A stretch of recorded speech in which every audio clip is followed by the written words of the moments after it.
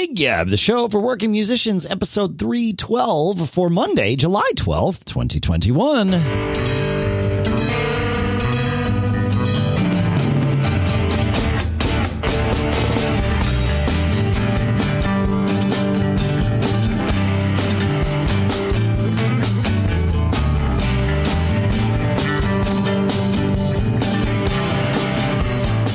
Greetings, folks, and welcome to Gig Gab, the show by, for, and about working musicians here in Durham, New Hampshire. I'm Dave Hamilton.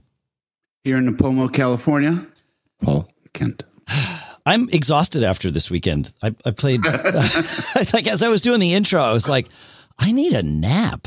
Yeah. That's a good thing, though, because I'm exhausted because I played 2 gigs, including one that got me home, not late on Sunday night, but you know, I was home by like 9 o'clock, but it was a long day. We were there I left the house at 11:30. So it was a long day. That's the one that was in some kind of foresty setting. So I saw the pictures, they look cool. Yeah. So I played 2 gigs in foresty settings this weekend. Yesterday was the one that I would say is least foresty, although yesterday was great. It was both Bitter Pill gigs. And yesterday was at this beautiful house on beautiful property, really, I should say, on a small little lake in Maine. We have lots of lakes around here. It's actually quite wonderful. And they're, most of them are just hidden gems and only known to the people that live on them, or maybe there's public access. But it was a gathering of this fantastic family that I didn't know that I knew. But it was friends and family of a friend of Billy's, named Kit, who passed away from cancer 2 years ago. So it was a memorial for her that we were playing at. And I knew that part of it coming in. What I didn't realize was that I had sort of met a lot of these people for different reasons over the years. And I think Kit and her husband had been at several Bitter Pill shows over the years too.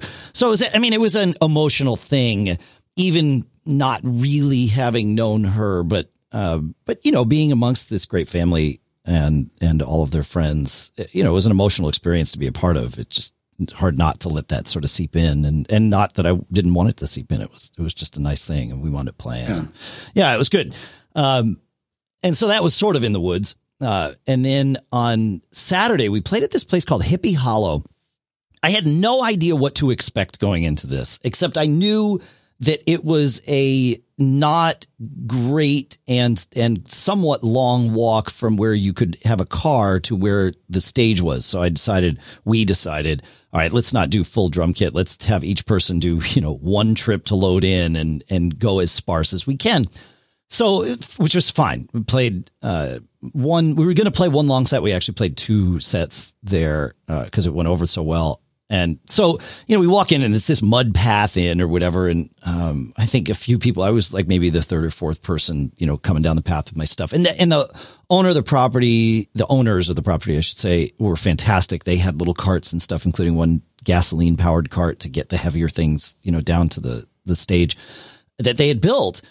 And I get there and Billy's just on the stage, and it's this perfect little stage, like built into the bottom of this hill, but very much in the vibe of Hippie Hollow. Like everything was well done, but it looked rustic, and it was rustic. It was just really well engineered. And I'm walking up to where the stage is, and Billy's just on the stage playing his cello, which he plays as a bass. He's our bass player, right? But he plays it on a cello. And he was just talking, and the mix in the house, the PA was already set up. The mix in the house was just perfect. It sounded like somebody had close mic'd everything and EQ'd it and compressed it and just made it sound delicious. But I knew that didn't happen because Billy was only about, 40 feet ahead of me on this path. So he had literally just pulled his cello out. And I'm like I'm trying to reconcile this, and it's outside, so it's easier to get sound outside, and all of those things. I mean, it's different challenges outside, right? But you're not going to deal with like a lot of feedback and stuff generally outside. And I look, and there's 2 microphones live on stage. I'm like, okay, what's going on? And I go up to these microphones, and they're these Earthworks mics, SV33 for anybody that wants to know the model of them, and I'm like, this is amazing because it's picking up everything, but it's almost like it's pre-mixed. Like it's evening out the levels, and it turns out there was no compression and no EQ, no nothing on these things. They were just run basically into the speakers. and no distortion on the edges, but they've got this sort of really wide, like, almost 180 degree pickup pattern. And they were just picking up the stage in this wonderful way.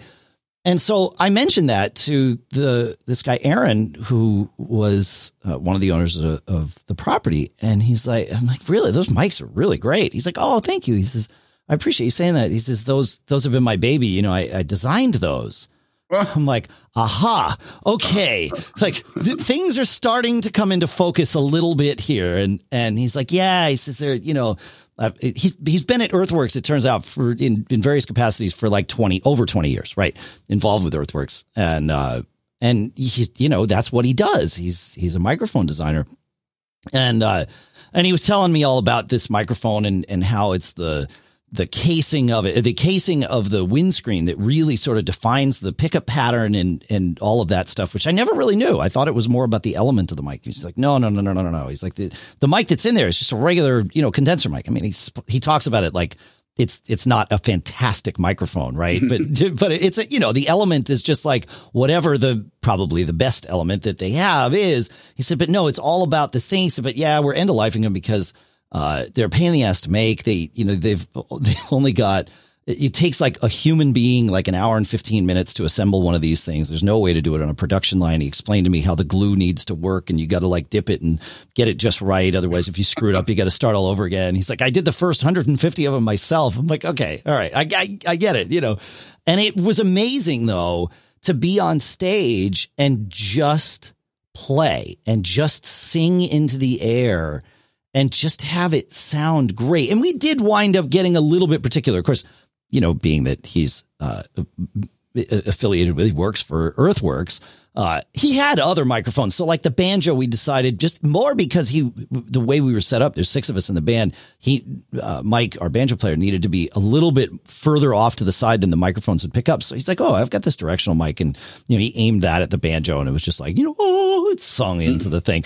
And, but it was fantastic. Like I didn't have a mic on my pitch staff. In fact, none of the mics were even aimed at me, and yet it just somehow magically picked it up. I'm not sure how these microphones worked, but it felt, they were condenser mics. So inside it would probably be a disaster. You get all kinds of feedback if you gained them up that hot, but they replicated the sound. To say that they replicated the sound accurately is correct, but probably doesn't explain quite how special it was. Got it. Yeah. So these are $2,400 mics. That's correct.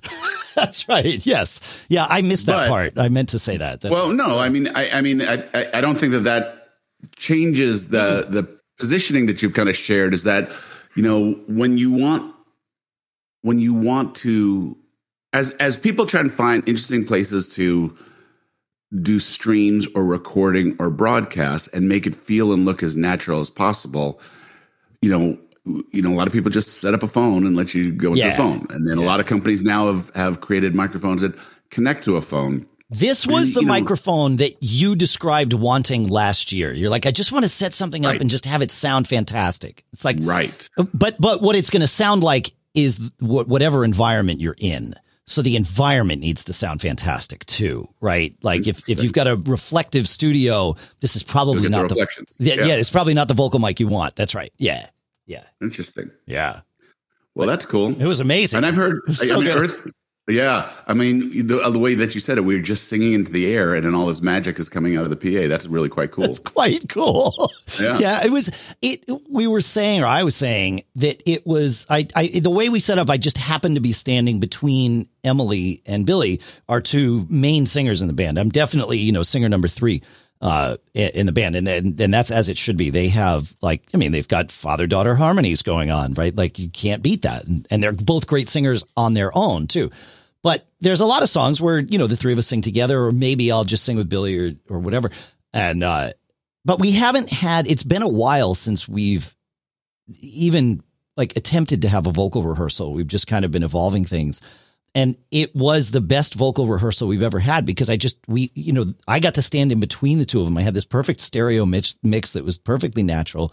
and I could blend and find that, there's a couple trouble spots where it was like, I'm not quite sure. I know that there's something I can fit in here, but in the cacophony of a normal gig, I'm not really able to find it. And so I would like back off or even, sit out for those passages, and being able to do that at that moment in that was just fantastic. It was like, oh, yeah, all the questions are now answered for me. I'm good to go. And we all left that gig. Like vocally, that's the best we've ever sounded.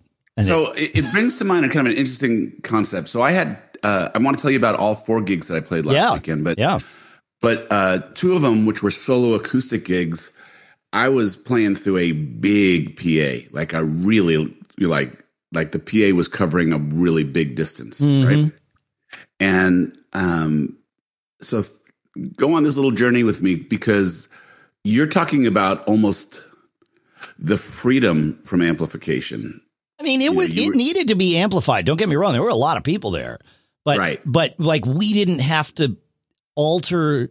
We didn't have to think about it when we played. Right. We just played. This is what I'm saying. So I'm playing, as I've shared with you, I love my Bose system. It always sounds good. Sure.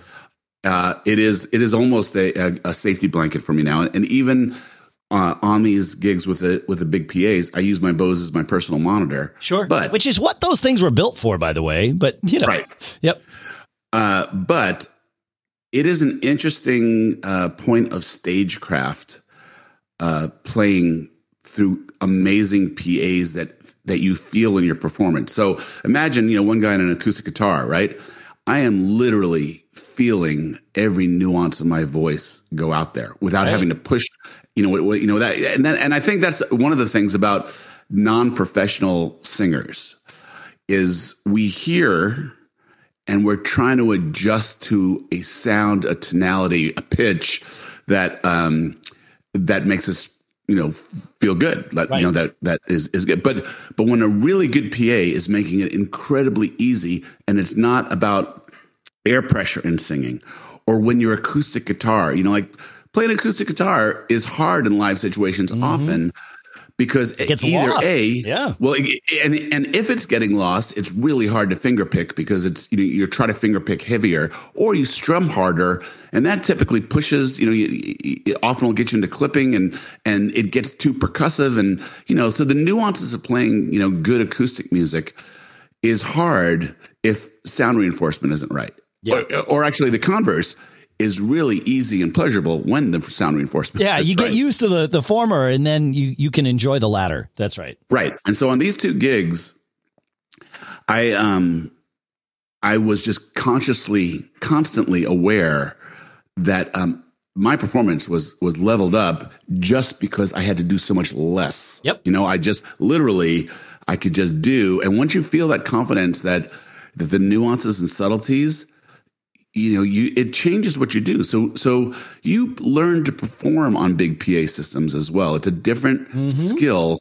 than small bar gigs or small restaurant gigs, right? It's a different set of, you have a new set of tools at your disposal when you've got really good sound reinforcement like that. Yeah. But it can throw you off too. I mean, if you're not aware of how a big system is going to push whatever sound you're making out there, that can throw you off too. If you're used to overstrumming because that's the only thing then you're not letting the system do the work, right? And so it's that it really is just experience saying, okay, today we can like ease off a little bit. We can play in our comfort zone, even though we don't normally play there. You know what I mean? Like comfort zone might be the wrong term, but it is the right term. So yeah. All right, so I'll tell you about my gigs this weekend. So, and I had an interesting 4-day road trip. Okay. The first gig was a cool gig that I picked up that kind of splits my drive up to the Bay Area from down here up. So it was in Salinas, California. So a friend of mine who's a booking guy in the Bay Area knew that I had relocated, and he said, hey, do you ever come through town? And I said, heck yeah. And so this was like a perfect first. So, it turned my 3+ hour drive into about a hour 45, 2-hour drive. And nice. I pull up to my first gig, right?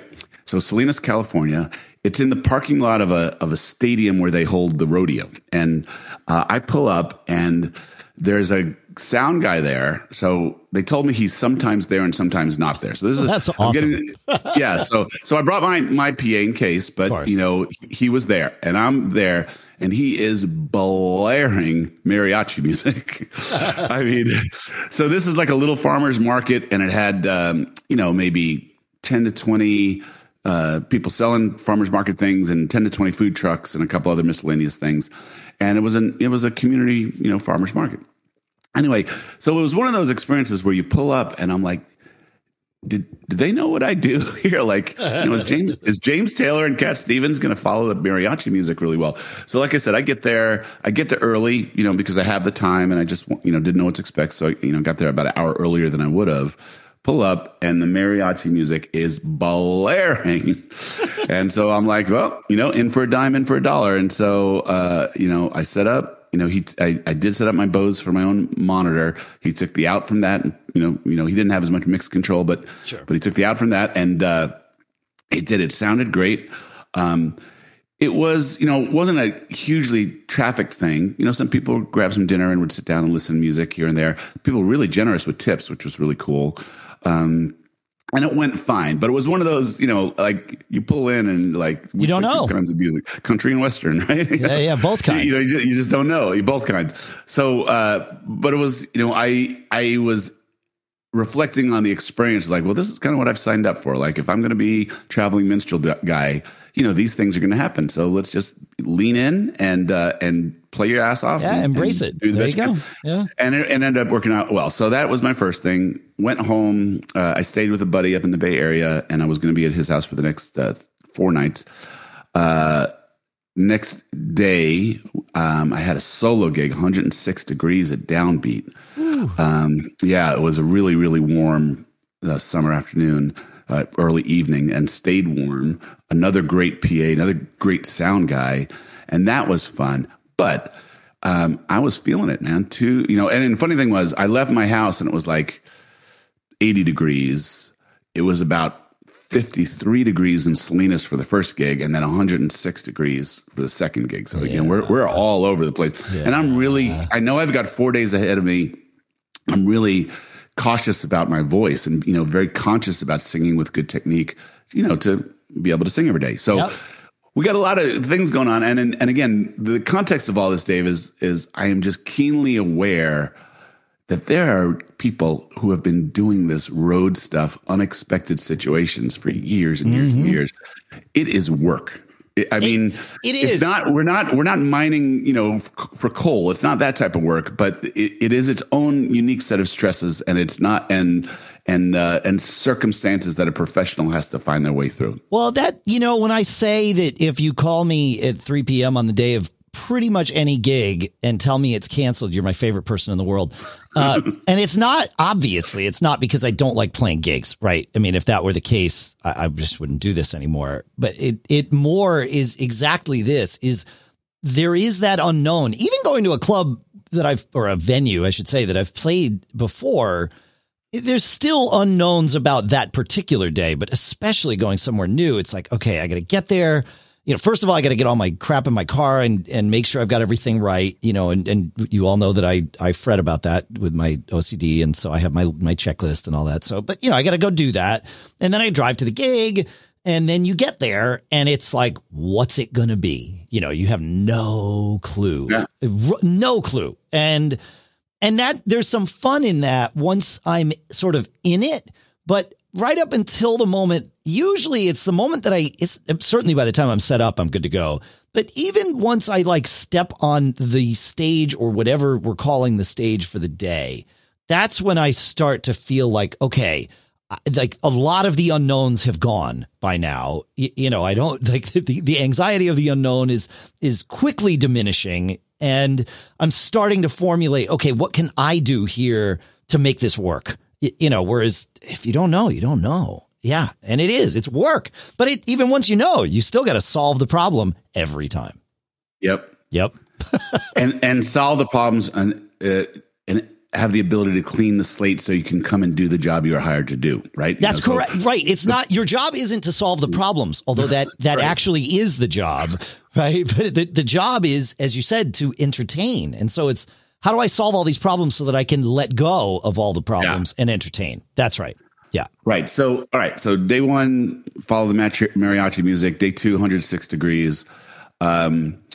I'm staying with a friend who's very gracious and wonderful hospitality. I don't know if you remember my buddy Richard Karras. I know Richard. Yeah, absolutely.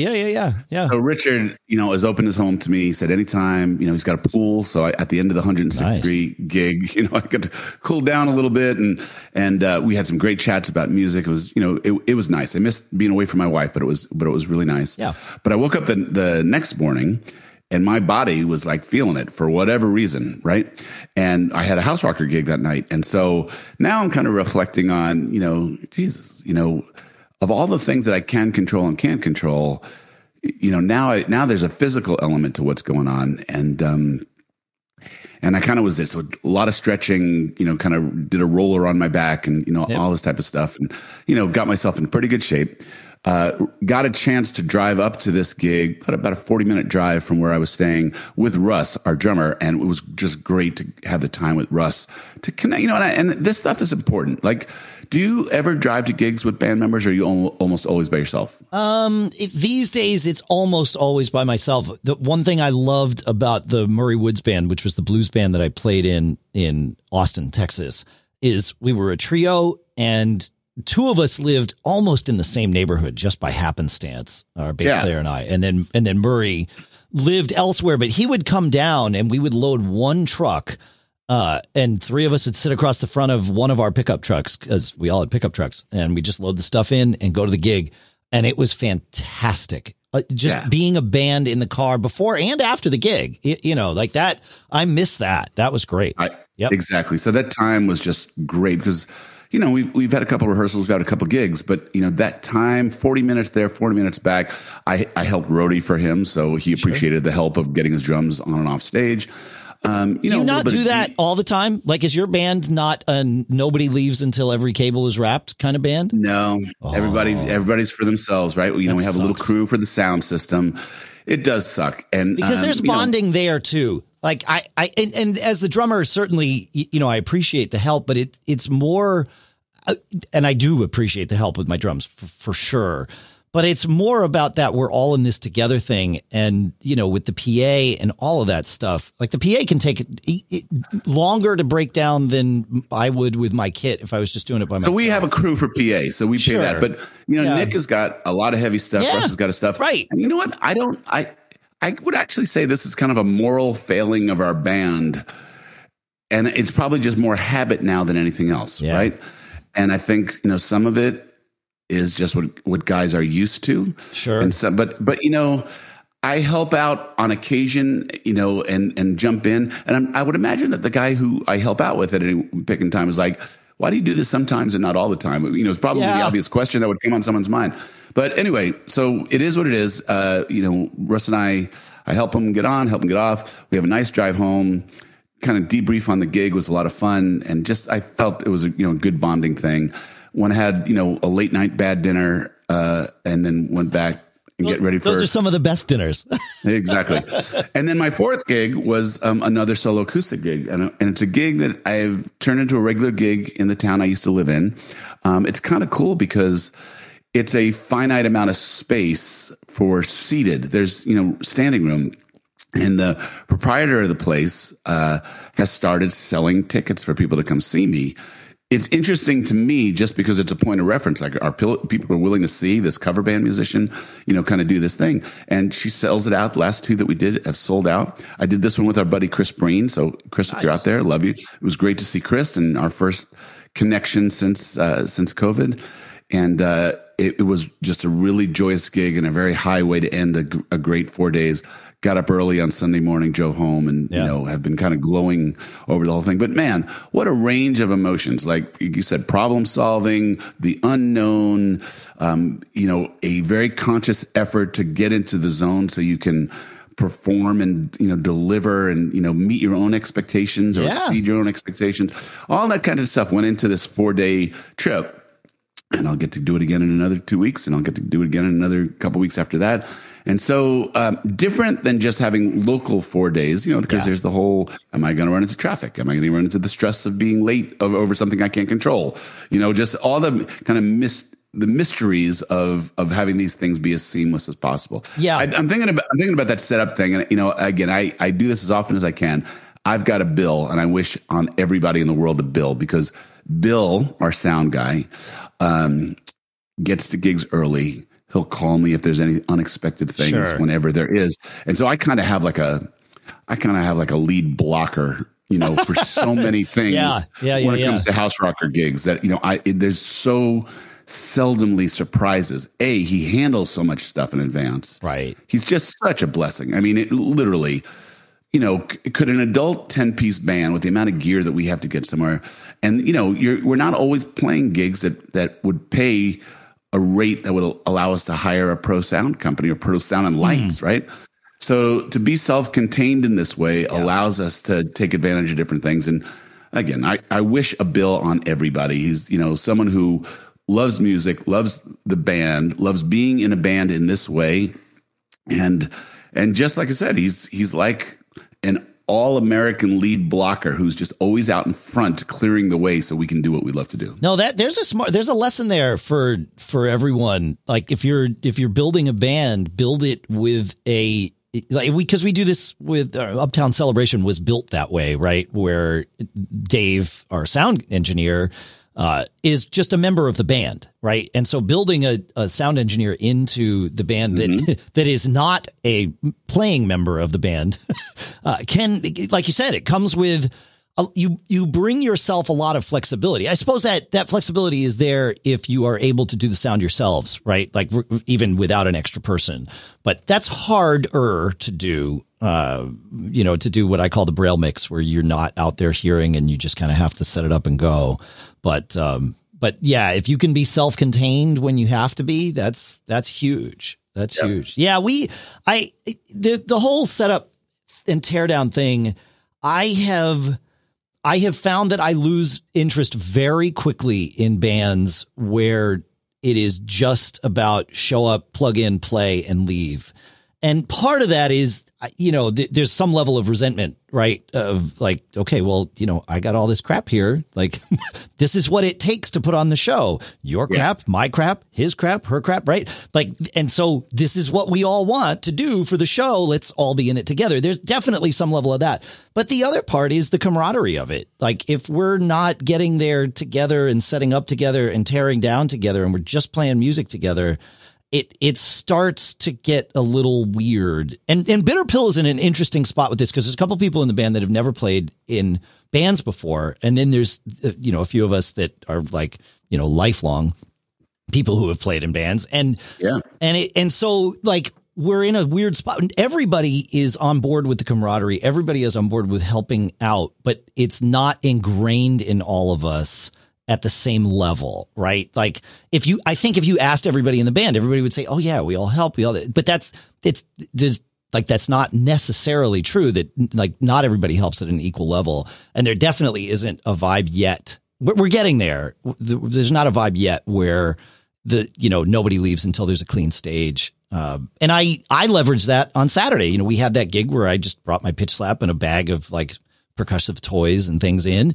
And as soon as we finished the gig, I looked at my watch. I'm like, my original plan before we got the gig was that I was going to go with Lisa and Sky, my wife and daughter, to see this Eagles tribute band, the Dark Desert Eagles, fronted by Pat Badger, the bass player of Extreme. He plays guitar in this band. And our friend Chris Lester plays the Joe Walsh part. I'd never seen him before, and I've heard good things. And so we had bought tickets to go see him in Hampton, New Hampshire, at the Casino Ballroom. And but then I got this gig with Bitter Pill, and I was like, okay, well, you girls go off and have fun, and you've got an extra seat next to you. Enjoy. Bring somebody if you want. But they didn't bring somebody. And I looked at the clock, and they had texted me saying, oh, there's an opening band, and the timing was going to work out that I would probably only miss 10 minutes of the set from this Eagles band. I'm like, you know what? I'm going. Like, that's it. And so I grabbed my stuff and left. And it was the weirdest thing. Like, it was really hard to get myself to leave, without everybody else having packed up and us all not having done it together. And I mean, I asked everybody, I'm like, are you okay? Like, is this like, everybody's like, well, we all only have our own stuff. Like, yeah, go. It's fine. There's nothing to do. I'm like, yeah, but it just feels weird, you know, to be the first one leaving the gig. They're like, take advantage of it. And I'm like, yeah, but I don't like it. Like, I didn't like it. It was very convenient based on schedule. Right. But if I did not have this event, I definitely would not have been able to bring myself to leave. But it was like, all right, I'm not going to see my wife all weekend. Like okay, I'm going to do this. But I was not happy about it. It was very interesting. I'm still conflicted about the fact that I did it. So, but yeah, it's an interesting thing that whole, you know, all for one for all kind of attitude that I think is a really good thing for a band. So, yeah. And I don't disagree. It's hard to, if you don't start out with that philosophy, yes.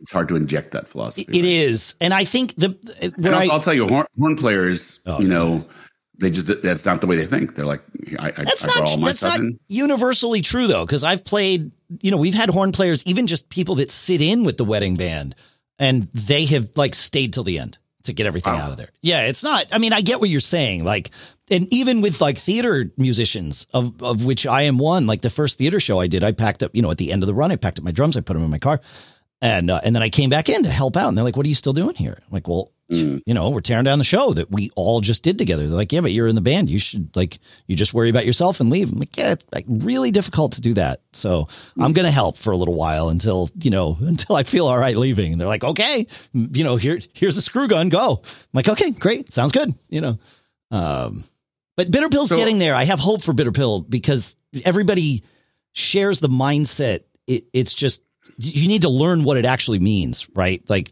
and do it enough so that it becomes practice. And we are getting better about it, which is good. So, cool. Yeah. Hey, I want to close the show with a little talk about the big change that's going on in my band, but I have been dying to hear what your magic word is that you teased me about last time. So I have a question for you. Maybe that's the best way to start this topic, Paul. So if you'll allow me to ask you this question, when was the last time you wore a costume? We had a Halloween gig probably 3 years ago, I think. Okay. All right. So I would, and I think that would be the answer that I would have given probably 5 years ago and maybe even 2 years ago. But I will posit that every single time we put on clothes or don't put on clothes, we are wearing a costume, in that we are putting on, you know, we are dressing ourselves for the environment and the occasion to which we are, you know, bringing ourselves. Right. And it might just be, I'm around the house today, so my costume is, you know, sweats or sports shorts, maybe, and a t-shirt. Right. But if you're going to a business meeting, you're putting on a different outfit, AKA a different costume. And it's a very intentional thing, what you're putting on your body, the clothes you're choosing to present yourself to whatever audience / environment that you're in. And so I would say when we get on stage, we are wearing a costume, whether or not it's something that you would say is stage gear. And I'm not saying you necessarily, I'm saying all of us, you know, in the general you is sort of irrelevant. We have chosen that as our costume for that particular gig. And I think it's really important to think about it from that mindset, especially for those of us that wouldn't necessarily want to stand out all of the time, like in life in general. And that's, go ahead. So are you getting to the word? Well, that's it. It's costume. The word is costume. Yeah. Got it. Like, all right. So interesting. Let's get a little existential here, right? Yeah. So you could argue that human beings, certainly musicians, and wherever those circles may cross over, everything we do is a expression of what is either our comfort zone or our aspirational brand. Sure. Mm-hmm. Yeah. Okay. Fine. If you think cargo shorts and flip-flops are your costume, you're saying, yes, I want people to know. I mean, what do they want to know? That, I'm not about shiny front ends. I'm all about the music. This is what you often hear, when musicians don't place a lot of value on dress. I think, though, like, there's nothing wrong with choosing cargo shorts and flip flops as your costume. I'll point out, Jimmy Buffett, Sammy Hagar, right? I mean, these are people that have had huge success with cargo shorts and flip flops on stage. All right, wait, I got to pause you right there. So don't forget what you're going to say. Okay. I have a tremendous issue when you point to the most obvious pieces of success in those things. You're not Jimmy Buffett, right? You're not, unless you are Jimmy Buffett or Sammy Hagar, you have a hard time saying, well, it's good for Sammy, it's good for Jimmy, so it's good for me. Are you doing musically what Sammy or Jimmy Buffett are doing that you can actually, walk that walk? I reject the premise in what you're saying, though, because I think most of the people, and I certainly, I can speak personally from the people that I work with. Most of the people who are adamantly in the cargo shorts and flip-flops camp, and this could be said about any dress, right? But most of the people that are in that camp are not accepting of the fact that that is their costume for the day. They are not looking at it that way. Whereas I would guarantee that Sammy Hagar and Jimmy Buffett are very much choosing that costume to wear on stage because they know it's part of their personal brand. They want to project this certain image. I think most people who choose cargo shorts and flip-flops have an anti-image. Like they are not thinking about that they are presenting an image on stage. I think they feel like, and this is again from conversations with people, so I'm generalizing based on specifics, and the plural of anecdote is not data. But bear with me here. Allow me. But they are choosing cargo shorts and flip flops to not be seen on stage, right? It's not that this is how I want to be seen. It's I don't want to be seen. And so I'm just going to wear what I used to mow the lawn today. And that's my way of saying it's about the music. It's not about how I look. Jimmy Buffett and Sammy Hagar would never tell you it's not about how I look. Right. They are selling a vibe. I'm with you. Right. I'm with you on that. Yeah. I'm with you on that. However, I don't think that it's an accident. I think that the person who dresses a certain way, you're making a choice. I mean, the absence of a choice is still a choice. But that's what I'm saying is we have to accept that whatever we are wearing when we stand on stage is our chosen costume for that gig. And I think that if there's one lesson I want to sort of impart, it's that whatever you are wearing, whether you've chosen it or it was an accident or it just sort of happenstance, that is now your costume for today. And you need to accept that. Whether or not you like it, that's your costume, because the person that shows up in the crowd and watches you sees you in costume. Yeah. Yeah. And interprets things based upon many factors, including your chosen costume. Yeah. They don't know what your thought process was during the day. They don't know that you mowed the lawn. They don't care. They're here to watch. Interpreting your brand. What's your brand? Okay, that's it. All right. Yeah. Cool. Yeah. And my point would be more, I think often I find the circular logic about musicians' perspective on this as opposed to their goals, right? Right. That's it. Does your costume serve your goals? For Jimmy and Sammy? Heck yeah, it does.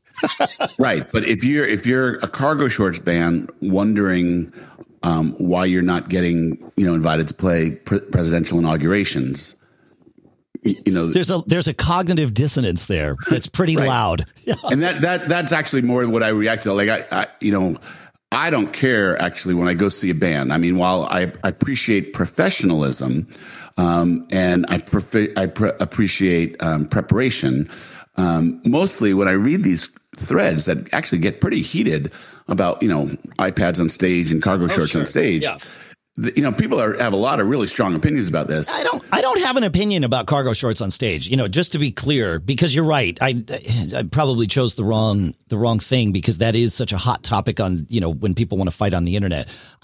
I'm not telling people not to wear cargo shorts. In fact, I'm pointing at two examples of people that have massive success in their lives who lean in and fully embrace cargo shorts, right? They may be the reason that we still have cargo shorts.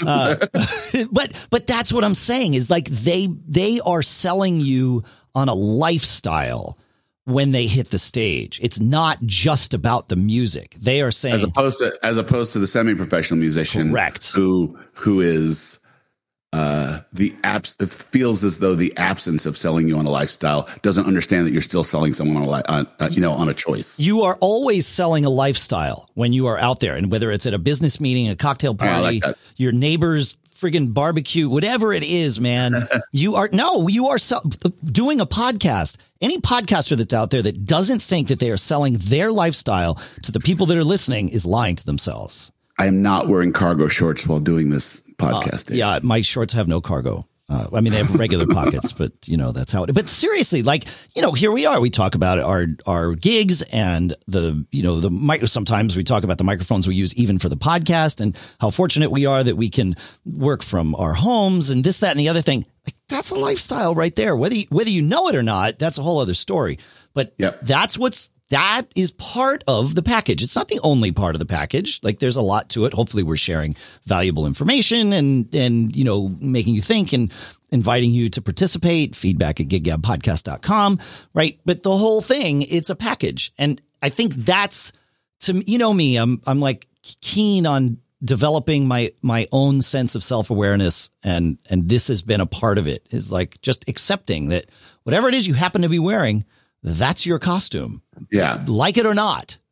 Yeah. It is a choice. Yep. It is communicating a message, and I guess the useful conclusion to that is, does that message support your goals? That's it.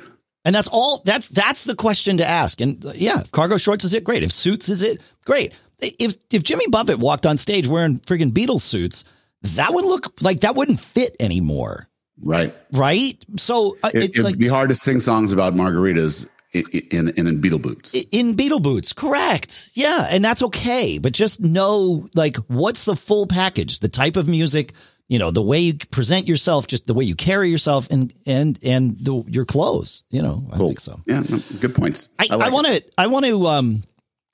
to share one thing, and then I want to hear about your. I want to hear more about how things are going with your bass player leaving your band after so long. Mm-hmm. I have this Chafe gig coming up on Saturday night at the Gaslight here in Portsmouth.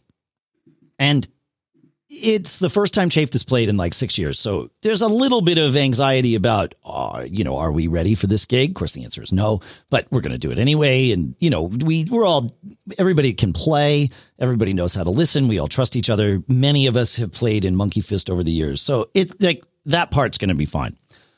We've also played this club many, many, many, many times. I've played this club, probably 50 times over the years. We were sent a policies guide by the club. And there was the policies guide is just, here's when you must start. Here's when you must finish. Here's how long your sets will be. It's this very regimented thing. You must start your first set at 7 p.m. You must end your third set at 11 p.m. Please keep all breaks under 30 minutes. No parking in the back alley. Parking is available, anywhere on the street that you can find in Portsmouth, New Hampshire, which is impossible. Or the parking garage, which is sort of nearby, but not really. And then loading and unloading of equipment. No equipment can be stored or placed anywhere other than the stage. Please do not hide equipment underneath the back stairway or block aisles. If it cannot fit on the stage, it must go back in your vehicle. This is new. I understand, in fact, why every single one of these things, and I didn't read them all, is on this sheet that they sent to us.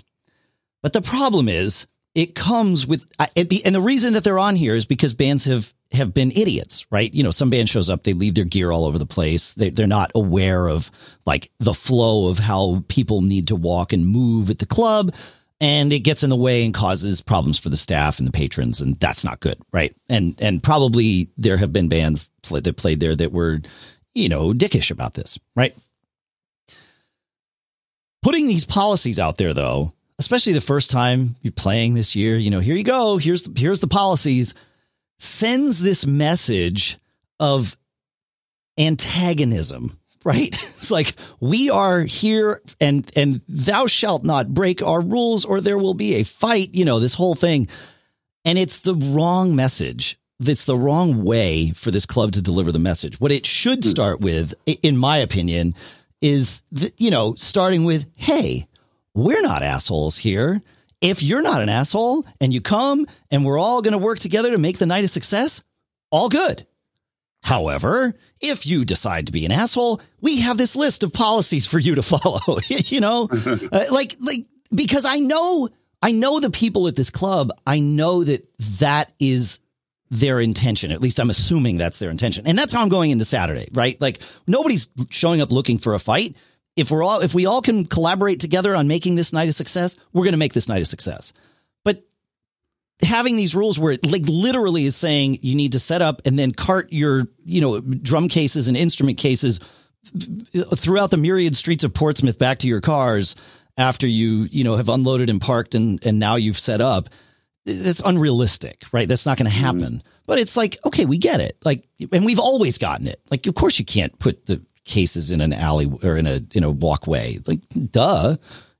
These obvious things. Not duh to everybody though. But that's the thing, is the message doesn't come across as this stuff.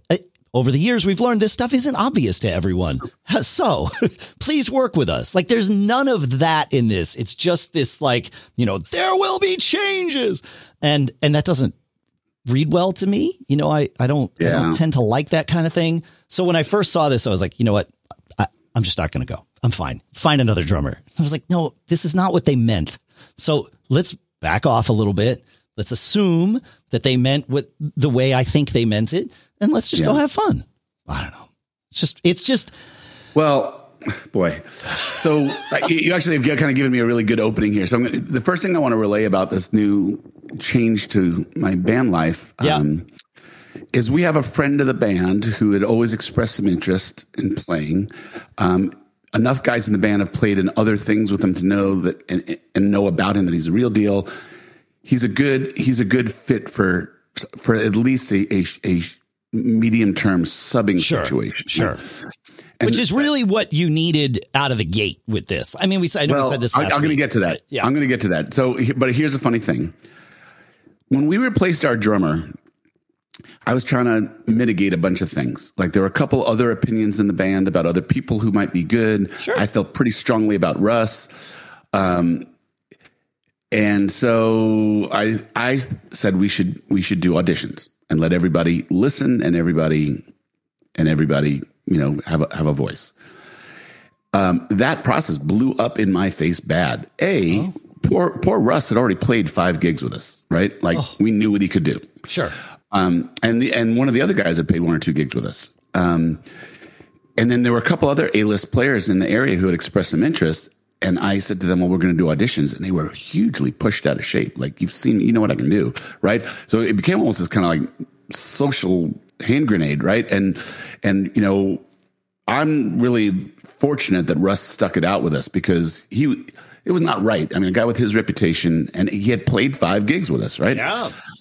So I bungled that, not out of, it was an act of omission, not commission. I wasn't trying to be a dick to anybody, but I was trying to give the whole band, I was trying to give everybody who had an opinion about, other drummers we should hear. Yeah. And what I should have done is just, we had enough information. I should have just got the band together and, just say, do we want to bring anybody extra in addition to the other 2 that we have? And let's just talk about this. Here's what we know.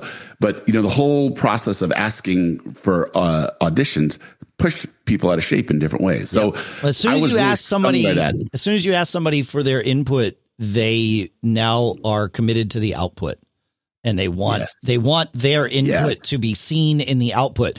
And that's a really hard thing to do as a manager. We've had episodes of the Small Business Show at businessshow.co about that. For that reason, you want the input of your team, but somebody needs to make the final decision. And that's a really weird balance to deal with because everybody wants to make the final decision. But nobody necessarily wants the responsibility of always making the final decision. That's right. All right. So now we get to this. So this second, major change to my rhythm section in 5 years. And I had felt very strongly that one of the things I need to do is I need to be a more definitive leader and, tell people how this process is going to go instead of ask people how it should go. Sure. And define where people's input could be for this type of thing, right? Yep. Again, it's not a full democracy, but my style is to, give enough buy-in where people feel connected to the process, right? Yeah, and actually have them connected to the process. That's right. Yeah, that's you don't just want to do it for show. Like you actually want connection, but still everybody understands what where the decision is going to be made. Yeah, exactly. So what I said is that we're kind of in triage mode. We got a lot of gigs coming up. We certainly aren't going to have a big, long discussion. We got to get someone in and get ready. We talked about a few people who, could possibly be it. But, this one guy who, again, has been a friend of the band, has played with different guys in the band. He had the right resume and, we think it'll be, the best fit. But I said we need to approach this as a sub situation. We can't, just, hey, someone's leaving the band, issue an invitation. You want to join the band and someone who's never played with the band, right? Right. So it's a long-term sub. We've got like 20 gigs on the calendar. And so I can guarantee the person for the time in to learn our show, you'll get 20 gigs out of it and, pay and that type of thing. And if it's clear that it's gelling for both sides, we're open to talking about more stuff. But right now, the only conversation I want to have is I'm offering a sub situation. And I tried to be painfully clear about that. I wrote a thing that was kind of like things I wanted someone to know, almost to have something in writing to avoid any confusions, right? And my first pass at writing this, and this is kind of like your club that sent you something. I wrote something and I just kind of brain dumped everything I needed someone to think. And I showed it to some of the guys and Nick said, what you're saying is right. But if I was to get this, it feels like, the law offices of Dewey, Cheatham, and Howe. Right. That's the problem. And he goes, I understand why you wrote this, but only because I took a breath after I read it the first time. And so Nick, said, write it on a much more conversational tone, be a little bit more self-deprecating about the stuff. And so I rewrote it a couple more times and kind of smoothed it. But it was stuff that needed to be said. Like, there's nothing wrong with saying it. No, that's the point. Is like you've learned your lessons. Not all of them. Hard. You will learn a new one through this process that you can't think of. But you've learned enough of them that it's worth getting out in front of it and making it a collaborative effort to avoid the problems have happened in the past, right? Like that's the key. But I think probably to crystallize what Nick was trying to say is you need to make it sound like it's a collaborative effort, not like you said. Here's the legal letter. Yeah. So after a couple iterations, I got it down. I sent it to the guy who's a good guy, and didn't hear anything for a couple of days. Checked in, any questions? He goes, nope. Appreciate the spirit in which it came. I'm guessing it's still, despite my best efforts, might have came across a little bit more stringent than the initial effort. I'm kind of okay with it because, like I said, everything in there had to be said. At the end of the day, he's going to come, he's going to play with us, and that's going to be the essence of our things. Sure. I don't think that this is going to form the basic. I mean, he's known most of the guys in the group for so long, so I'm kind of okay. If it had a little bit of a rough edge around it, but the stuff did need to be said, and so here we are.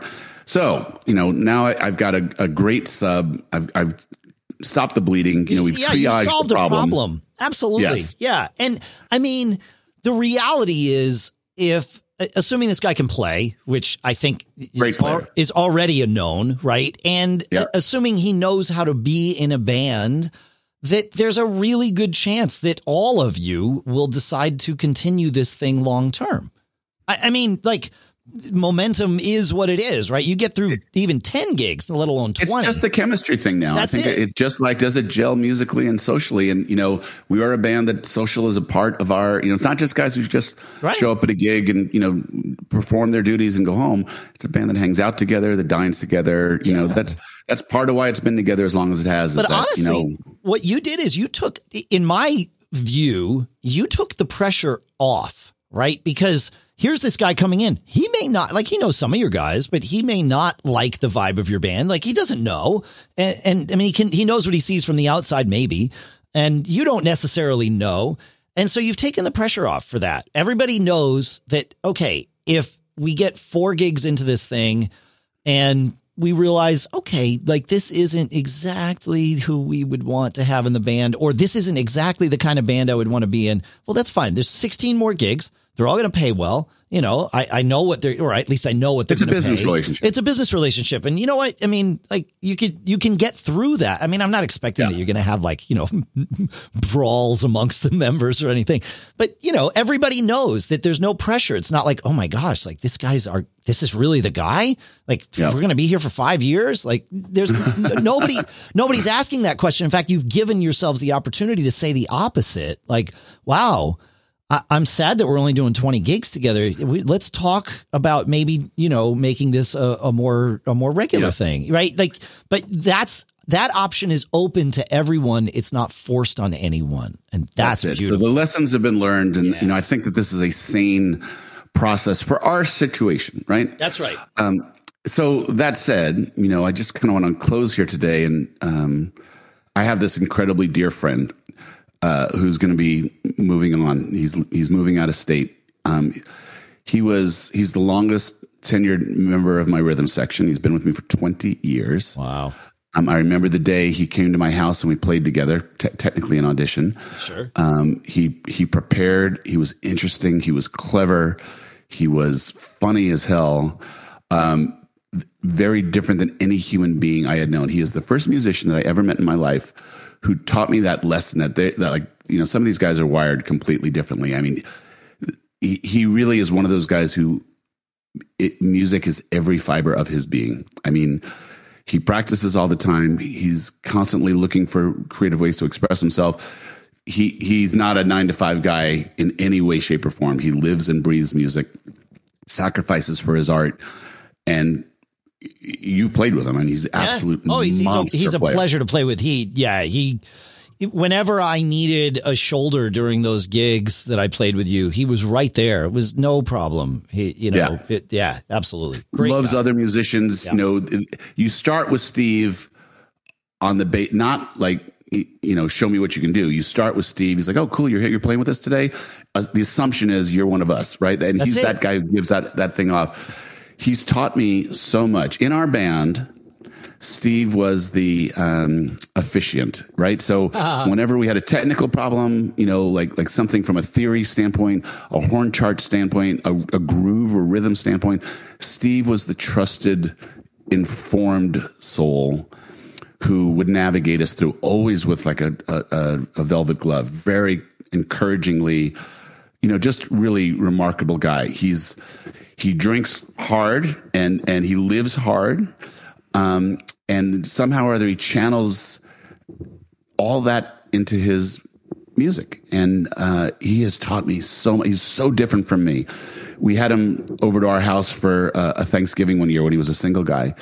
And he enjoyed, you know, being around a family so much, and just to watch this guy get, to me, he's kind of, at that time, he was pretty hermit-like. Like he was either practicing or gigging was his entire life. And to get him out of the house was a pretty weird thing.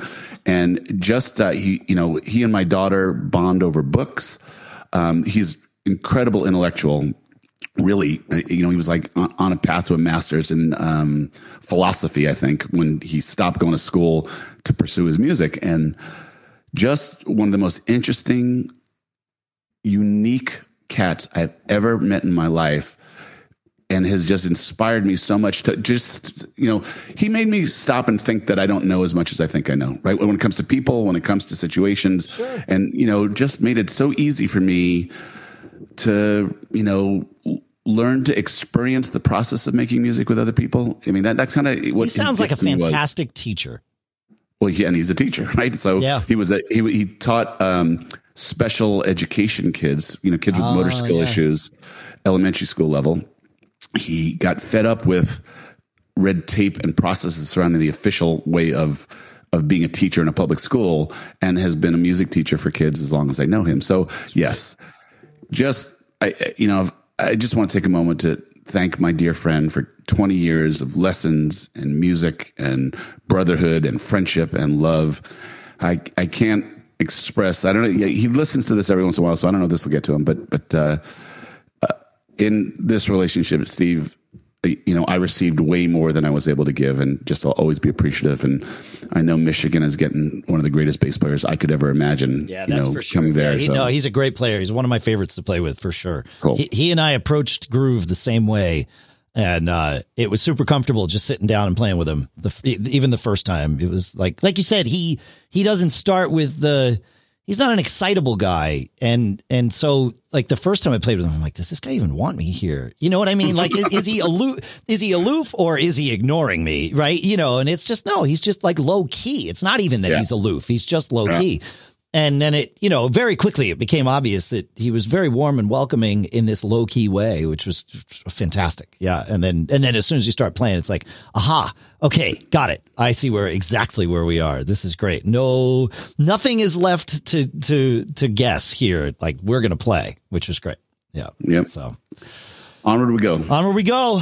Folks, thanks for listening. Feedback at giggabpodcast.com. Send in your thoughts about your costumes, your antagonistic club policies, your magical microphones, whatever it is. We'd like to hear from you. Feedback at giggabpodcast.com. You got anything else to add, my friend? Just always be performing. That's it, man. Think about the great musicians in your life, because nothing's guaranteed to be together forever. So enjoy it while you got it. That's a great place to leave this.